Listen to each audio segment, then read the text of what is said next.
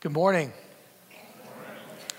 My name is Kyle. I'm the pastor of community and discipleship here at Redeemer.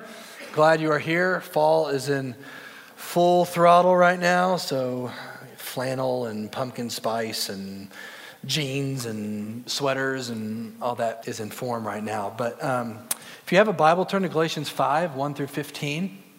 We're looking at this passage. If you don't have a Bible, there should be one near you on the floor. And if you would like a Bible, we have some in the foyer that are yours for free. We would really love for you to have a copy of God's Word and to look at it other than just church.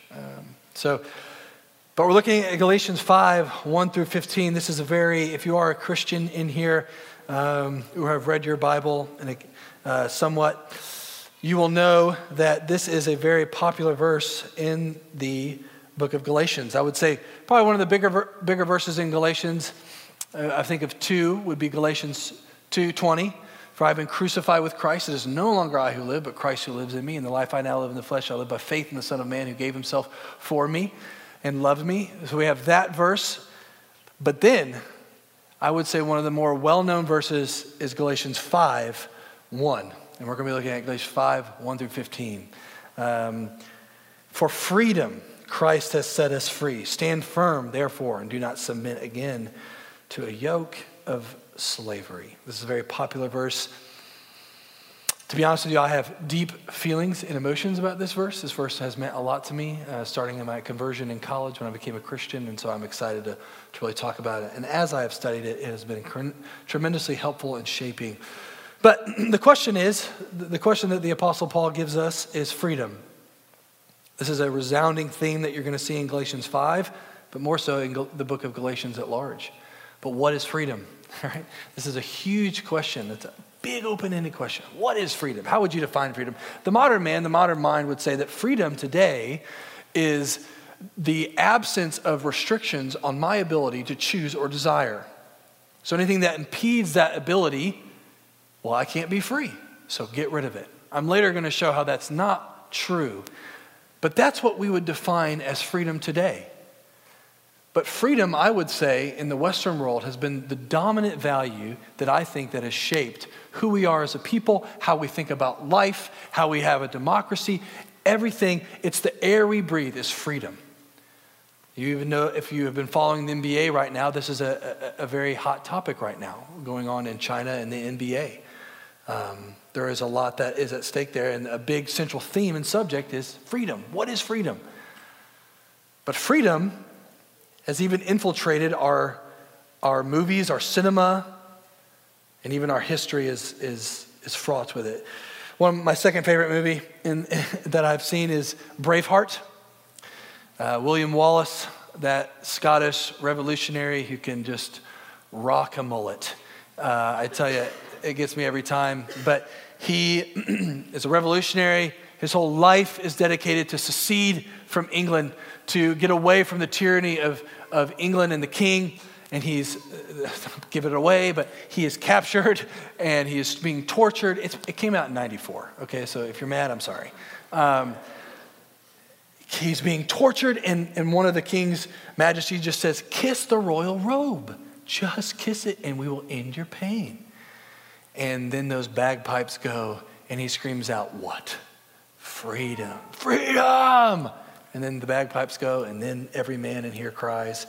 You just don't want to admit it, but it's true. At least I do. Patrick Henry, the start of America, right? When the American Revolution was at its very start, Patrick Henry, the lawyer in the Virginia Commons, basically arguing that we need to go to war, that we need to prepare ourselves for war, has this famous speech, but he says, "What? Give me liberty or give me death." An incredible movie that's a very graphic and hard movie to watch, but nonetheless is a great movie, is the movie Amistad. Amistad came out in 1997. I would encourage you to watch it. It is about the horrors of the African trade. And what happens is that these people are ripped from their home, are put on a slave ship to go be slaves. They mutiny. They killed the people on the ship, but then they're found out at sea. And so the question is, are these people going to be released to be free back at where they came from? Or are they going to be thought as salvage? What's going to happen? But then a brilliant man who did not speak English, but was captured, started to pick pieces of the English language and basically came out with 3 words.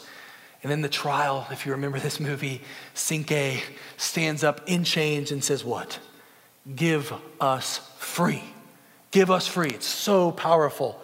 Shawshank Redemption, when he crawls through I can't remember. I can't do the Morgan Freeman voice, but he said, but that man crawled through 2 miles of sewage, but at the end it's raining and he's like this.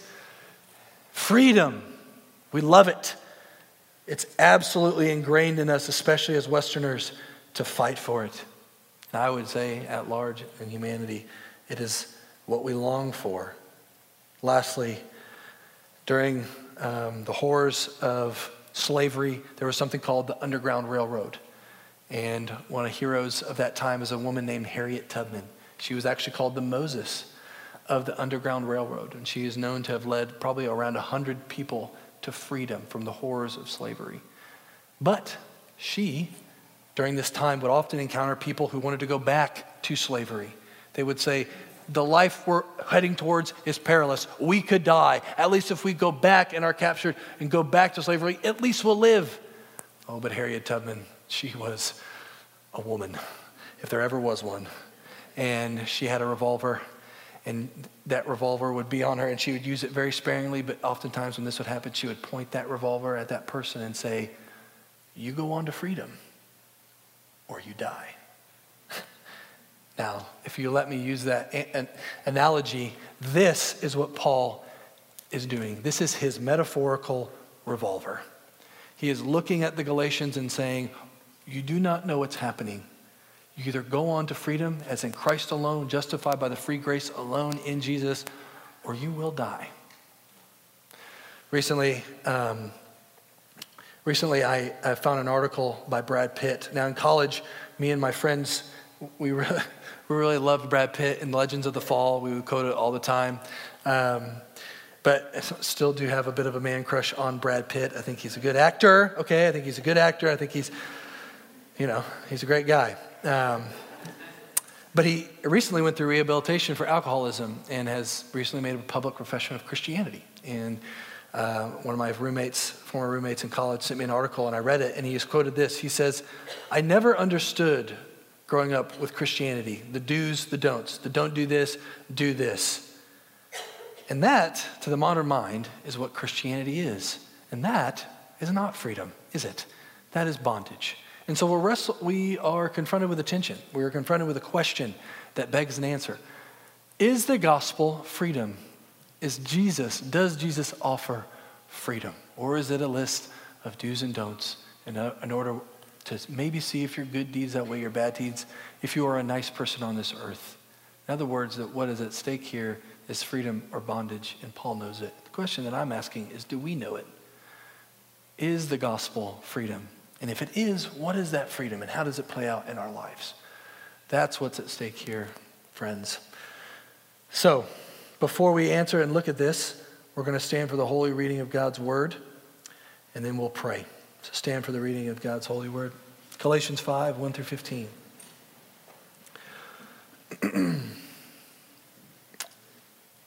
For freedom, Christ has set you free. Stand firm, therefore, and do not submit again to a yoke of slavery. Look, I, Paul, say to you that if you accept circumcision, Christ will be of no advantage to you. I testify again to every man who accepts circumcision that he is obligated to keep the whole law. You are severed from Christ. You who would be justified by the law, you have fallen away from grace. For through the Spirit, by faith, we ourselves eagerly wait for the hope of righteousness. For in Christ Jesus, neither circumcision nor uncircumcision counts for anything, but only faith, working through love. You were running well. Who hindered you from obeying the truth? This persuasion is not from him who calls you. A little leaven leavens the whole lump. I have confidence in the Lord that you will take no other view, and the one who is troubling you will bear the penalty, whoever he is. But if I, brothers, still preach circumcision, why am I still being persecuted? In that case, the offense of the cross has been removed. I wish those who would unsettle you would emasculate themselves. For you were called to freedom, brothers, only do not use your freedom as an opportunity for the flesh, but through love, serve one another. For the whole law is fulfilled in one word: you shall love your neighbor as yourself. But if you bite and devour one another, watch out that you are not consumed by one another. This is the word of the Lord. Let's pray. Holy God, almighty, omniscient, omnipotent, God, you reign and are supreme.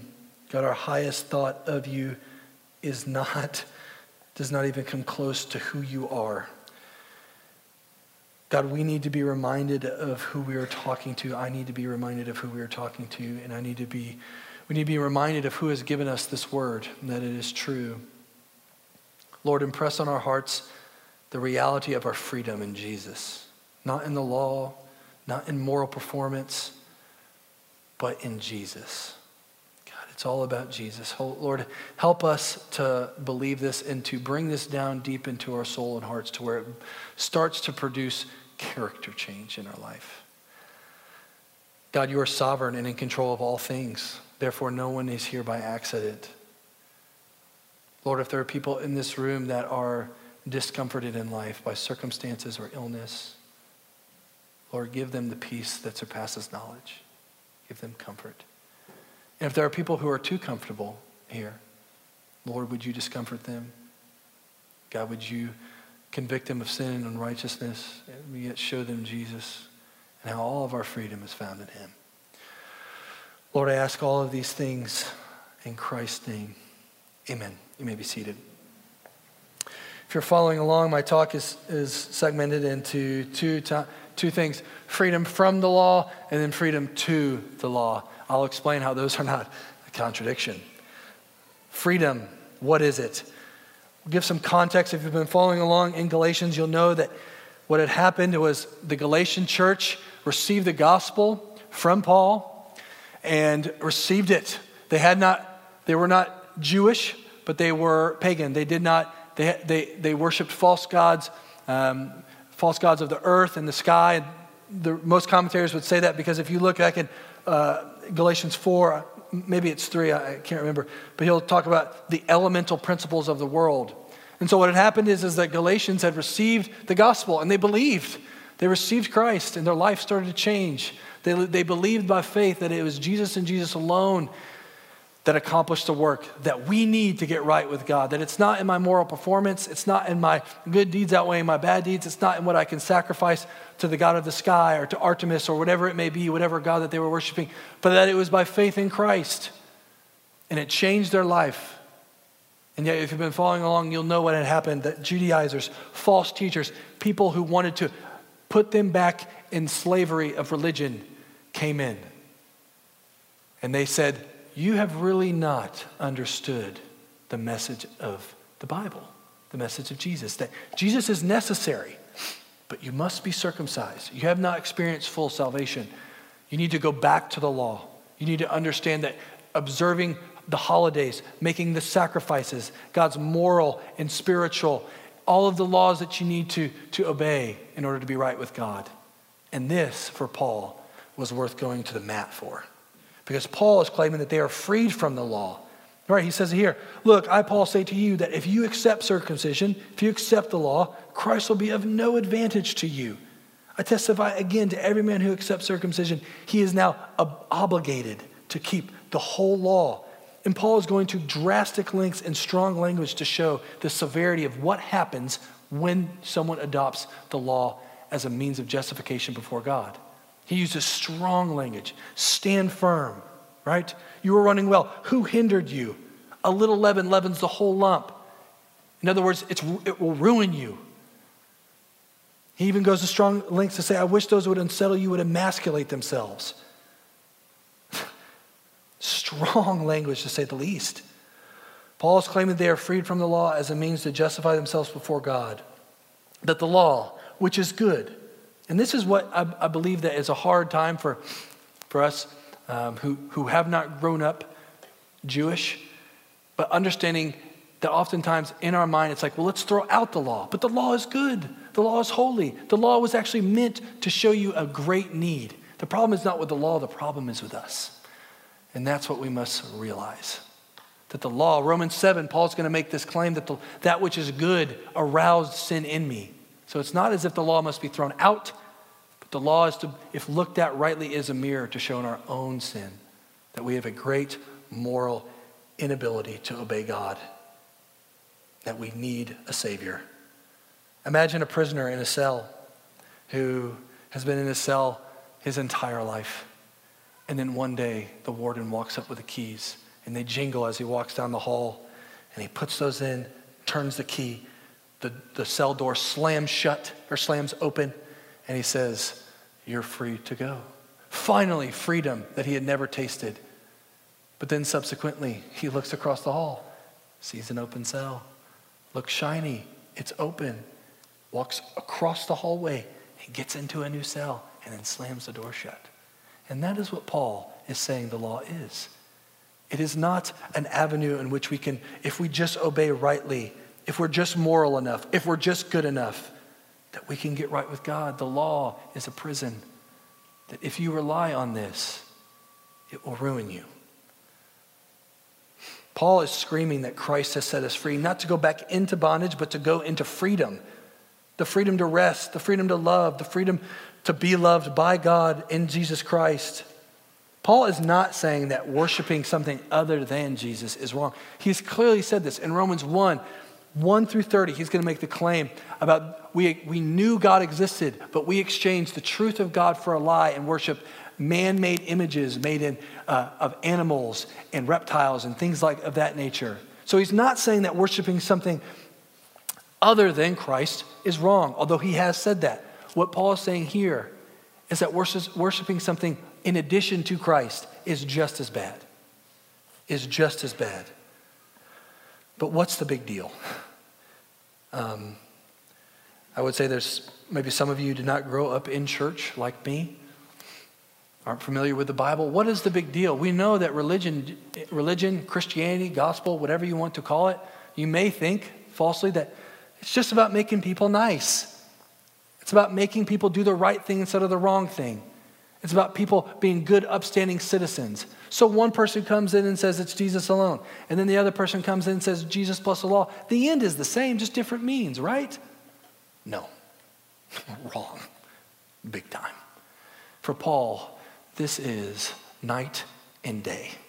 For Paul, what most concerned him was the reason why.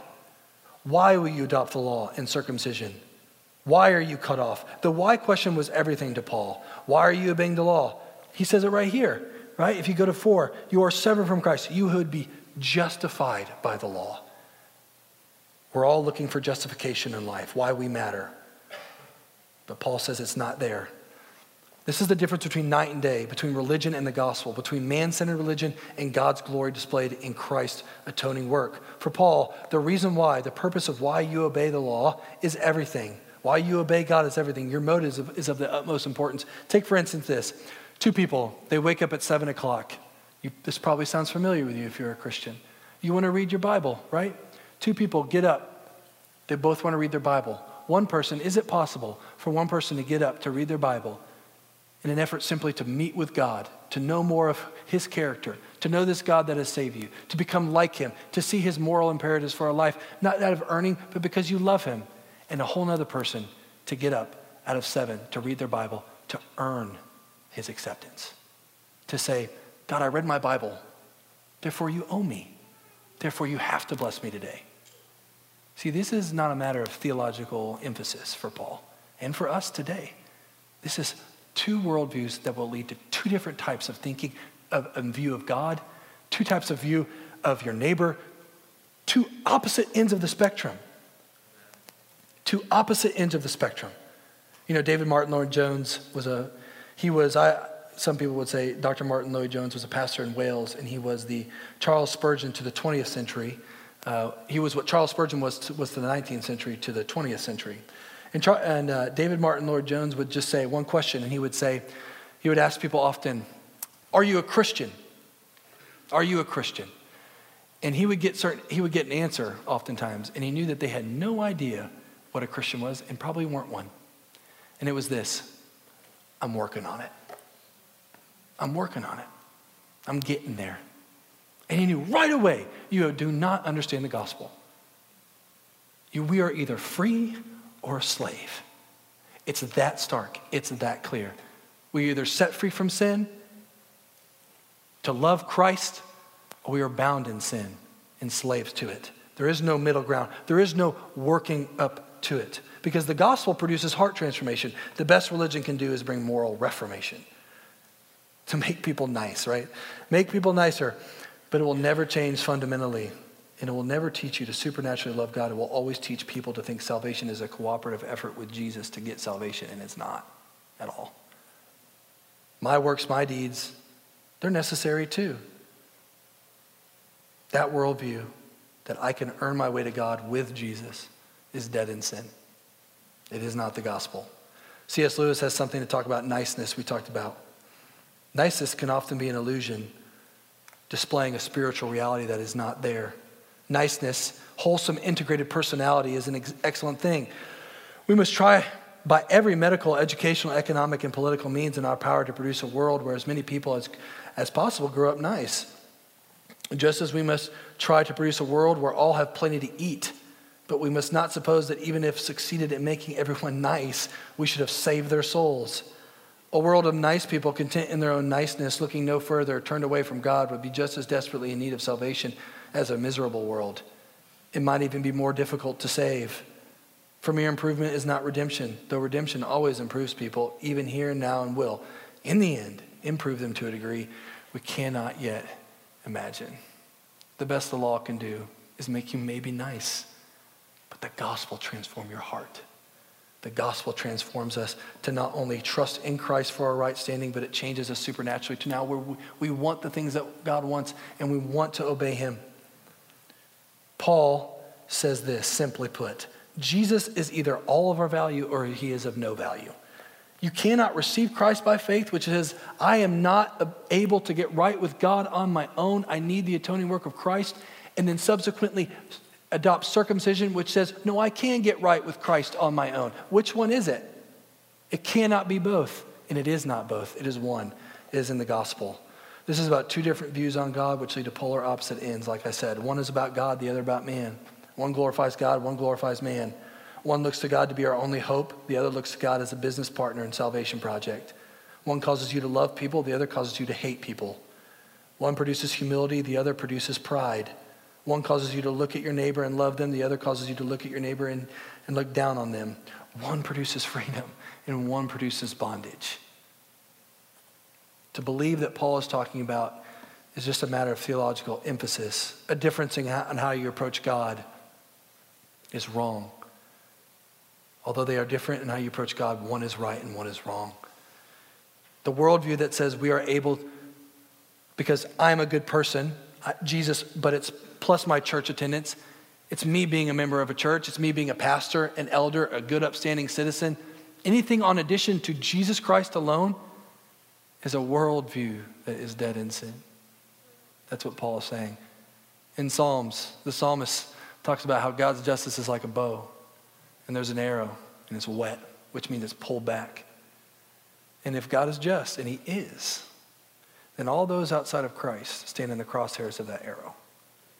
And he unleashes it. He can. And he's totally right to do that because God is holy and just. And that's why the law is not right. That's why the law cannot give you freedom, only bondage. Because the law, if you obey one of it, Paul says you're obligated to the entirety of it. And the purpose of all 613 or 611, depending on which branch you are in, is that they are forced to show you, according to the Bible, according to Paul, according to Jesus, that you need a fulfiller of that law, and it's him and it's not you. That's the gospel. Because the gospel is about one thing, freedom, that God has purchased for us, that God has done what we could not do. He fulfilled the law perfectly in thought and in action. He took our sin on the cross. He substituted himself for us in exchange and gives us a record of righteousness which he could not earn. All the freedom in Jesus. I've made a list of things that we're free from. Look at this. We are free from the curse of the law, Galatians 3:13. We are free from the curse of Adam. We are free from spiritual death. We are free from fear of death. We are free from condemnation. both from God and from man. We are free from the power of sin. We are free from the authority of Satan. And we are free to inherit all that Christ has purchased for us.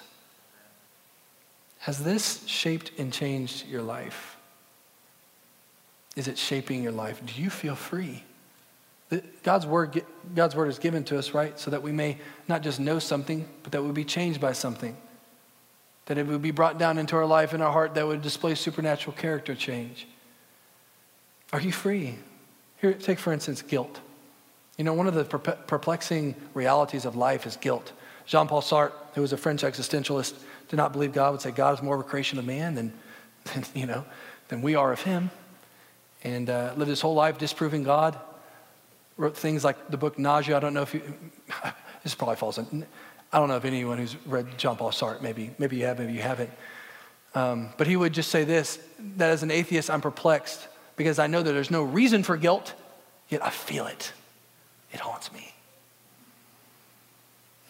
And I know that some of you in here feel that but if God saw something I did yesterday, 2 years ago, wherever it may be, there is no way he could love me. And that is a lie. One of the great psychiatrists of the 20th century was a guy named Dr. Carl Menninger. And he would say, I could empty 70% of the beds in the psychiatric ward if I could get people to truly believe 4 words. Do you know what they are?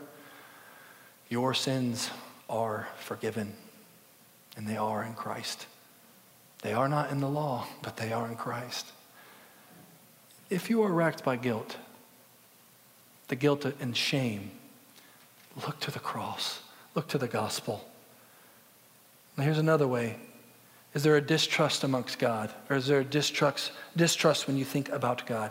I lead a CG, and I learn a lot from the people in my CG.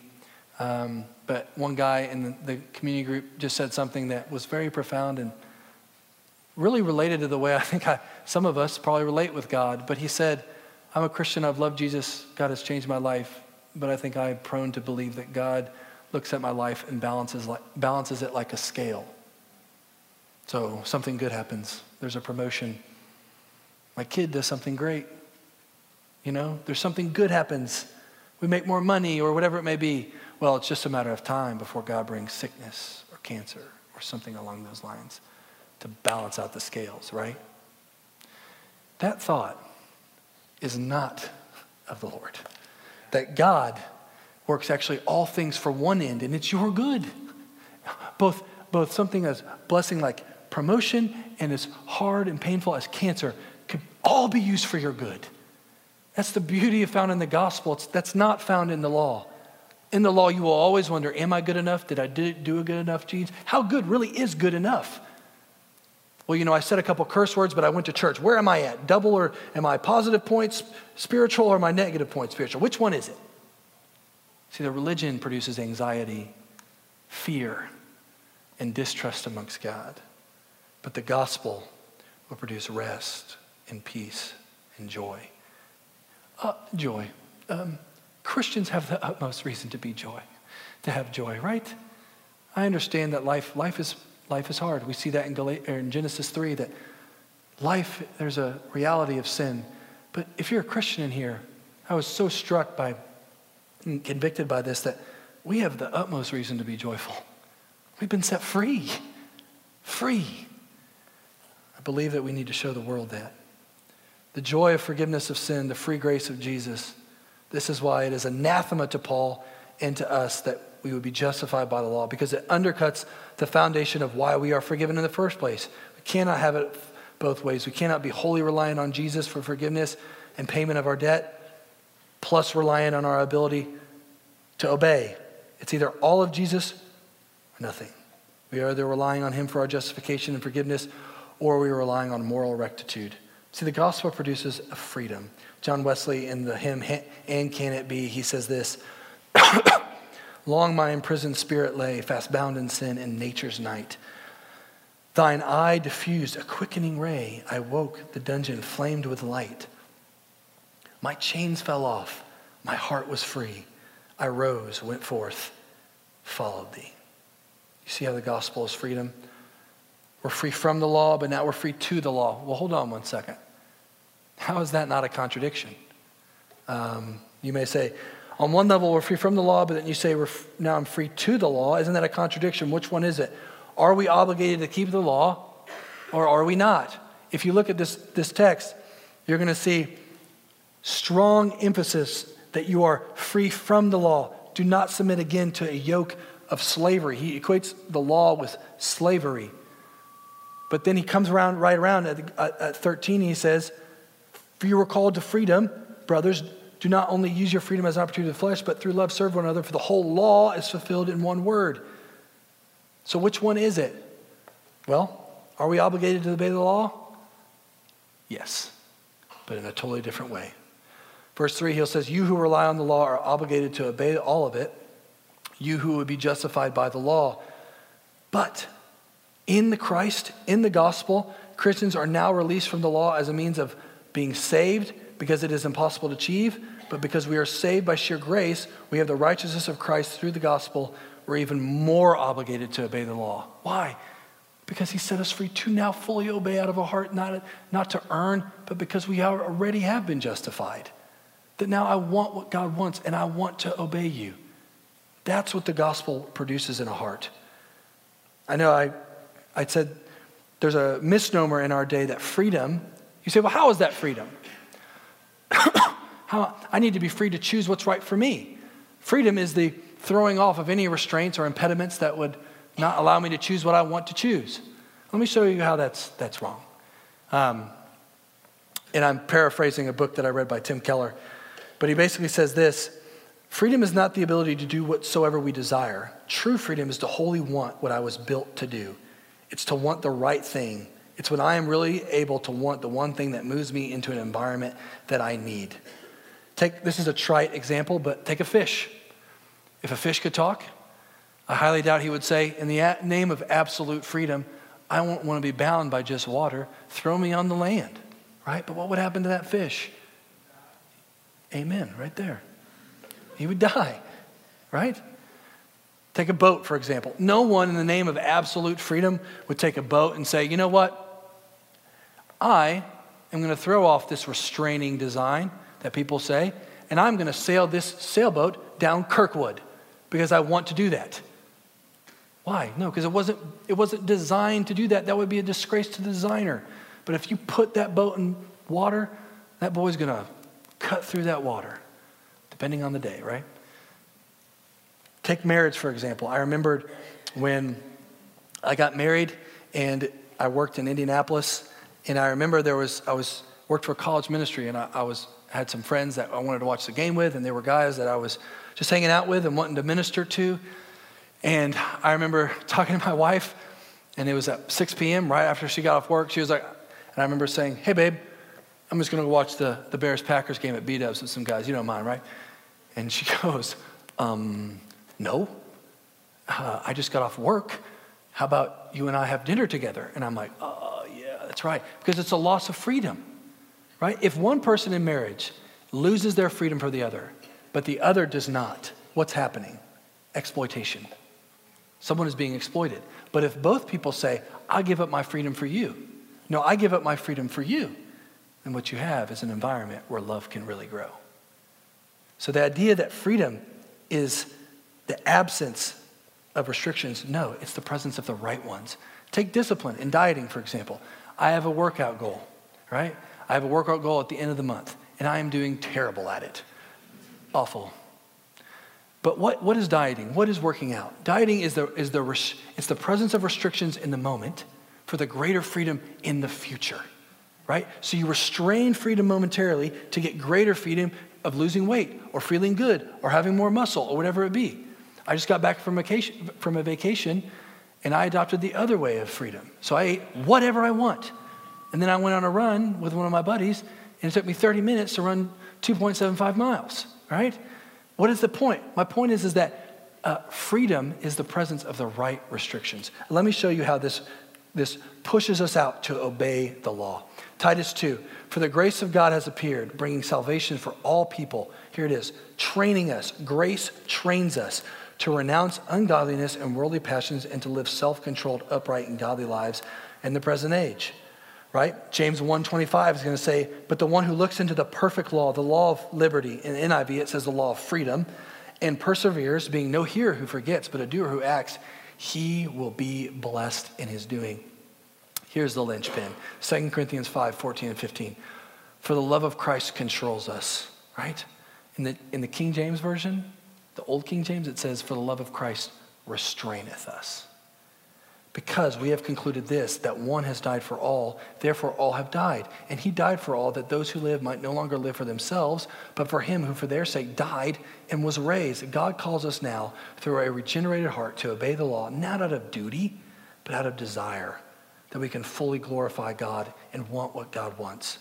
The mistake and the heresy is to say, well, because God has taken care of all of it, it doesn't really matter how you live. So if God died on the cross for all sins, live the way you want to live. That's a heresy called antinomianism. And it's been plaguing the church since the dawn of the church.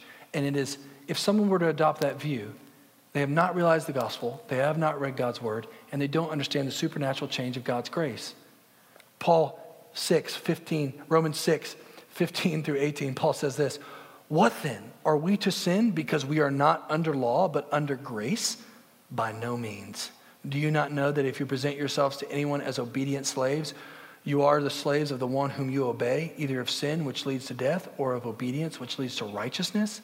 But thanks be to God that you who were once slaves of sin have become obedient from the heart to the standard of teaching to which you were committed, and having been set free from sin, have become slaves of righteousness. You see how the gospel produces us not to say, it doesn't matter how you live. The gospel produces us to obey, not to earn, but because we've already been justified. Let me show you another way. If you look at verse 5 and 6, it says this, for through the Spirit, by faith, we ourselves eagerly wait for the hope of righteousness. The hope of righteousness. For in Christ Jesus, neither circumcision nor uncircumcision counts for anything, but only faith working through love. What does that mean? The word hope there is an interesting word. Because the English, when I was looking at a couple commentators, they made the point that in the English, it does not depict, the word hope does not depict what it meant in the Greek or in the original language that Paul used. Here's how I say it. If I say, hope means uncertainty most of the time. If I say, are the Yankees gonna win the World Series? And I say, I hope so. No. It means uncertainty, right? We don't know. We don't know. But if I say if I were to use the way the Greek is to be used, and I say, are the Cardinals going to win the World Series? Well, I hope so. It means yes, right? It means certainty. 0-2 is nothing for the Redbirds. We'll probably lose. Here's my point. Read that the way it's supposed to be written. For through the Spirit by faith, we ourselves eagerly wait for the certainty of righteousness. That one day not only will be fully glorified in heaven, but that you have the righteousness of Christ today. And that will propel you not to earn justification from God, but because you already have it. You already have it. Think about that. God has already given you the record of righteousness that Christ attained for you if you are a Christian. That no amount of moral effort or failure will sway his approval from you. That will change your life. He says this, neither circumcision nor uncircumcision matters of anything, but only faith working through love. What does that mean? Circumcision, uncircumcision. What is he talking about here? Essentially what he's talking about is moral aptitude, doing good things, helping other people, good deeds. So you say, circumcision would be like this. Well, I've done really good today, therefore God really loves me. I know God loves me because, I helped this person cross the street. I gave so and such amount of money to this person. I'm a member of my church, whatever it may be. But Paul is saying, no, that does not sway God's favor for you. It's found in Christ. Dr. Martin Lloyd-Jones talked about the Sermon on the Mount, which is Matthew 5-7, which is the characteristics of the fruit of a Christian. He says, you don't do these things, therefore you are a Christian. You are a Christian, therefore these things will be displayed in your life. Nor uncircumcision matters. What does he mean by that? I believe he was referring to paganism. In other words, we can translate it today that if you have a bad day, If you have a bad day, if you blow it in a day, and you think, man, there's no way, God's favor is definitely not on me now, right? God doesn't love me now because I've done this, because I've said this. But Paul is saying that you didn't earn it, therefore you can't unearn it. And God will use all of not only the good things, but the bad things for your good. Isn't that amazing? Freedom is worth fighting for. That's what we see here. Freedom is worth fighting for. We know that as a country. We know that here as Christians. It's worth sharing with others that their debt has been paid, the glorious freedom that is in Christ. But make no mistake, the gospel brings persecution. He even says it in verse 11. But if I, brothers, still preach circumcision, why am I still being persecuted? In that case, the offense of the cross has been removed. In other words, there's a direct link with persecution and the gospel being preached. Religion will always flatter the natural human heart. You can do it. Jesus plus your effort. Jesus plus something that you can do. Being a good person, going to church, being in Bible study. You can earn God's favor. That will always be like fire, gasoline on fire to the human pride. But if you want to preach the gospel, buckle up because persecution will come.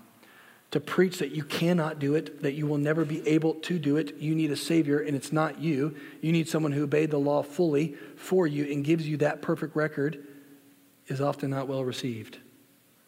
In other words, if you want to avoid persecution, preach religion. If you want to bring persecution, preach the truth. Preach the gospel. That's what Paul calls the gospel. Who hindered you from the truth? To the natural mind, the gospel is offensive. My dad became a Christian probably within the last 10 years. I don't know when he started to see, but I know that he does see right now. But and for him, he was a financial advisor for 40 years. And the one thing he could not understand, the one thing that differentiates Christianity beyond any other worldview, philosophy, or religion is simply this. He always says this: the one thing that I needed that was of utmost value to me was free. It's a free gift. It changed his life. And recently he was sharing with a family member the gospel. He's not a Christian. And I remember him saying to his brother, he said, I love you. My life has been changed by Christ. I know I'm going to heaven. I want to see you in there with me. I want you to know Jesus. And his relative looked at him and said, how do you know you're going to heaven? Isn't that a little arrogant? No, it's not arrogant. And it's not arrogant when you boast about somebody else's work. It's not arrogant when you boast about someone else who bought the ticket. It's not arrogant when you boast about the grace of Jesus that meets even the most vile of sinners like me. It's not arrogant. We don't boast in ourselves. We don't boast in our own moral rectitude.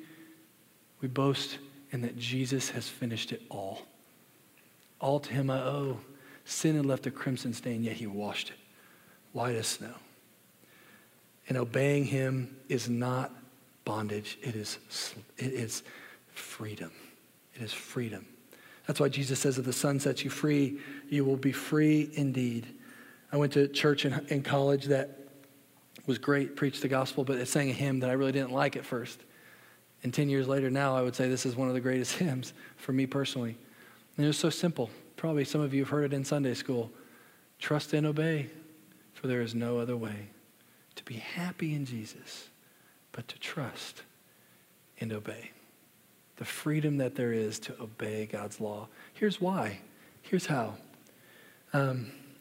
God's word and God's law is never arbitrary. It's never just neutral. It's always for your good. In other words, it is always for your greater freedom to obey than not to obey. Is there freedom in lying? Is there freedom in lying? Just about even the smallest things to the biggest things. Is there freedom there? Why do you lie in the first place? Because you want justification, a false justification nonetheless, but you want to look justified. But you already have it in Jesus. You have it in Jesus. So therefore, we know that if I live a life disobedient to God's design for my life, not only will there be moral disintegration in lying, but my lies are going to catch up with me. Is there freedom in sexual promiscuity, in adultery, like the Ten Commandments ask? No, there's only bondage and pain eventually. Is there freedom in coveting your neighbor's goods? No. If there is a design, moral directive, and plan on how to live, then it's not arbitrary. It's actually in accord with how you should live because it's from our designer. In other words, going outside of the bounds will not be good for us. It will be moral disintegration. It will be bondage. Here's another example. I was reading a book, and there was a story of a pastor who was meeting with a girl, and she had been abused by her dad her entire life. And she looked at him and said, you know, I know my dad asked me to, I know God asked me to forgive my dad, but I don't want to. And he looked at her and he said, you know what, you're right. Like God does ask us and call us to forgive our enemies. But let me ask you a question. If the God of the Bible, if Jesus Christ, who gave up his freedom and therefore at the end of his life was literally pinned, bound, in bondage by 3 nails to a cross so that you could experience the freedom, don't you think that his directives and moral plan is not arbitrary, but actually for your good, for your freedom? See, the point is that if any one of us, and you know what it's like to be bitter, to stew, for it to be so hard to forgive someone, the reality is that until that happens, we are in bondage to some degree. That we are in bondage to some degree. That the only way to truly be free is actually to forgive that person. We have freedom in Christ because Christ was bound on a cross, and he took our bondage and we receive his freedom. That is the gospel, and that's what Paul is talking about. Do you experience that freedom? Or do you walk throughout the day wondering if God really does love you, if I'm free to do this or that? Let me end with a story by a guy named John Newton. John Newton was a pastor and minister in the 18th century. He wrote Amazing Grace and some other hymns that we have sung. John Newton's life was a hard life. He lost his mother at 3. He was at sea at 11. This was back in about 1750. And he would then find himself going into the African slave trade. And the biographer said that he was unable. He went into it says he was eventually caught into what he said was the unspeakable atrocities of the African slave trade. On March 10th, in the midst of a near-death storm, he trusted in Christ and would abandon the slave trade, seeing it as sin, and go into ministry. He never wanted to forget the day that he became a follower of Christ, forgiven and loved. That above his mantle in his study, he wrote just one verse. It was Deuteronomy 15:15. It just says this, and thou shalt remember that thou wast a slave in the land of Egypt, but the Lord thy God redeemed thee. See, if only we remembered what we have been saved from and then saved to and who we are today, I believe the more eager we would be to live accordingly to who we really are, which are sons and daughters in Christ, set free. That freedom is yours today if you are in Christ. Before we move to the Lord's Supper, before we pray, let's move to the Lord's Supper. The Lord's Supper is a sacrament offered to believers, people who say, I have been freed from the bondage of sin and trust in Christ. I'm not perfect, but I'm trusting in his effort, in his cross, and his life. This is an opportunity to take Christ by faith if you are not a Christian. But if you are a Christian, we offer juice and wine. The wine is in the cup marked with twine. If you're not a Christian, we would encourage you to take this freedom, to really trust and repent by faith in Jesus. You can do that either alone. If you'd like to talk to someone on what it means to be a Christian or how that happens, there will be prayer responders or pastors in the back who would love to chat with you. Before we move into the Lord's Supper, let's pray. God, we thank you for your word, and we thank you that you really have set us free. Free from trying to earn it, free from being good in and of myself, free from wondering if you love us, free to love my neighbor, which can only happen through loving you. God, help us to want what you want more deeply. Lord, help us to be set free from anxiety and the things that come with the law. Lord, help us to be salt and light into a world that is in bondage. And help us to remind the world of the saving love of Jesus in Christ on the cross, that he has set us free through him being pinned to a cross. God, I thank you for your word. Lord, I pray that it would help many people here. And if there's someone that is not a Christian here, God, that they will repent and by faith trust in the freedom of Jesus. We ask all of this in Christ's name. Amen.